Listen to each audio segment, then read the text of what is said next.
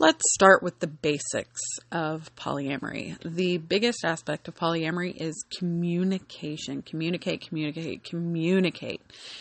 Technically, you should be doing that in every relationship. But in polyamory, this is extremely important because you have to communicate. If you are okay with knowing who your partners are, then you have to communicate. Oh, me and so are going on a date on Saturday night. We didn't have plans. Is this going to work? And then, of course, 9 times out of 10, the other partner's like, oh, yeah, that's perfectly fine. Thank you for letting me know.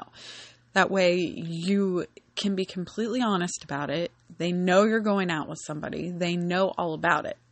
And if a problem arises where one of your partners isn't giving you the attention you need, you can express that. You can be like, hey, I feel that you are paying more attention to your other partner than you are for me.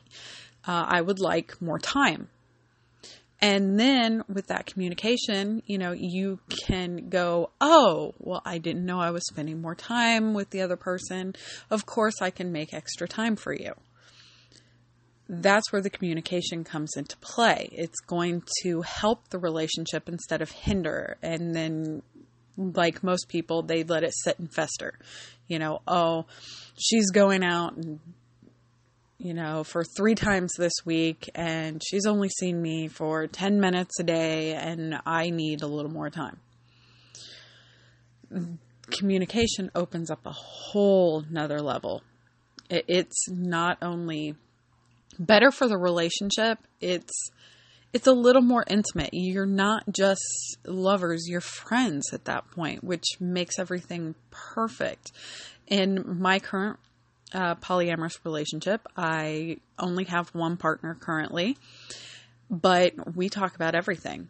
If he has a date set up, he tells me. If he needs my advice, first thing he'll do is say, hey, I need my best friend.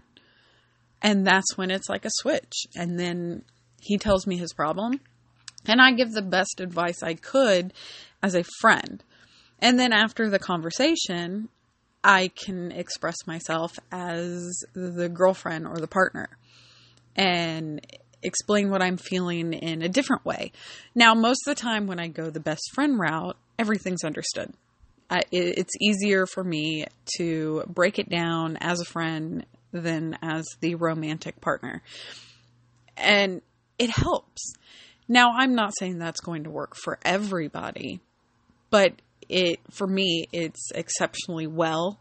The last time I had a full other relationship, the other partner we all 3 lived together. My 2 partners had nothing to do with each other other than friendship. And it worked with the communication. Now, once communication goes bad, that's when you have a huge problem. And then that's also when there can be cheating, lying, all of that, which I can get into in another episode. But today is mainly about the communication, because I cannot express enough that communication goes a long way. Now, I have had people tell me that communication doesn't fix anything. Well, it's not going to fix anything if you're not willing to communicate. If you get defensive every time somebody wants to talk to you about a problem they have with you or a situation, then of course it's not going to fix anything. You're not willing to listen. If you can't validate that somebody else has opinions of their own or they're hurting, if you can't validate those feelings, then it's not going to work. I mean, how do you expect anyone to validate your own feelings if you're not going to validate theirs? Does that mean you have to agree with everything? No, you're not going to. I don't agree with everything my partner does or says, but I express that. I express, this is what I don't like. And we get down to the bottom of it. Now, most of the time we can agree to disagree and we move on, but that's where the communication comes into play. If you're willing to communicate, you can go far. You can go so far in any kind of a relationship, whether it's a friendship, a family, anything, as long as you've got that communication open and all available parties are willing to communicate. And that doesn't mean argue, because that's not communicating at that point. You're letting your emotions run wild. If you have to take a break to breathe during communication, do it.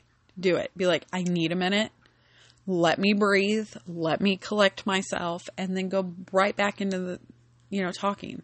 If all you're doing is arguing, you need to end the conversation right then and there. Walk away or talk about something else. Get yourself centered, because an argument isn't going to fix anything either. And in the end, it really is about validation.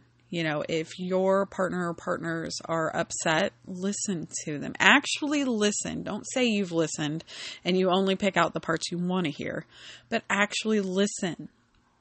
Involve yourself in it instead of, yes. Ask questions. Why do you feel this way? Do you think something happened that makes you feel this way? Let's figure out what's going on. And it can be amazing. I mean, communicate until you feel you can't communicate anymore. I know it sounds awful because not everyone's up for talking, but it's perfect. It fits. And it's the best way to be able to communicate is just keep talking till you can't talk anymore. Till you're so tired of talking, you just want to do something else. And if you can't find a resolution to whatever problem was there, put it off to the side. Communicate again later when your head is straight, when you can talk again. Because sometimes talking isn't going to work. There are actions that need to be done. Like if a partner does cheat on you, you have to decide, is talking this over with them and finding out why they did it, is that going to change your mind on if you're going to stay with this person or leave them? But in the end, it's really up to the communication, what you find out, and then decisions. Decision making is a big part of the communication process, because you can't just ghost somebody.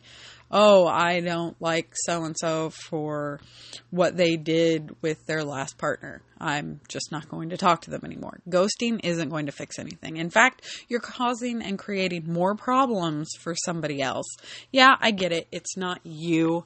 It's not yourself that's dealing with these problems, but it could come back on you. I mean, everyone's so big on treat me how you want to be treated, but we've resorted to hurting people because we've been hurt. It shouldn't be that way. Treat everyone how you would want to be treated, not how they have treated you. If you want to be treated with respect, give respect. If you want to be in a loving relationship, be loving yourself. If something's missing, talk about it. Be like, hey, I feel this is missing out of my life. Let's do this. I know I've communicated in this podcast about communication so much that my head is reeling. But it's all about the communication. And that is the biggest part of what we need to do and how polyamory works. It's almost like the glue. Yes, the love is the biggest part of it, but I think communication's the glue that holds everything together.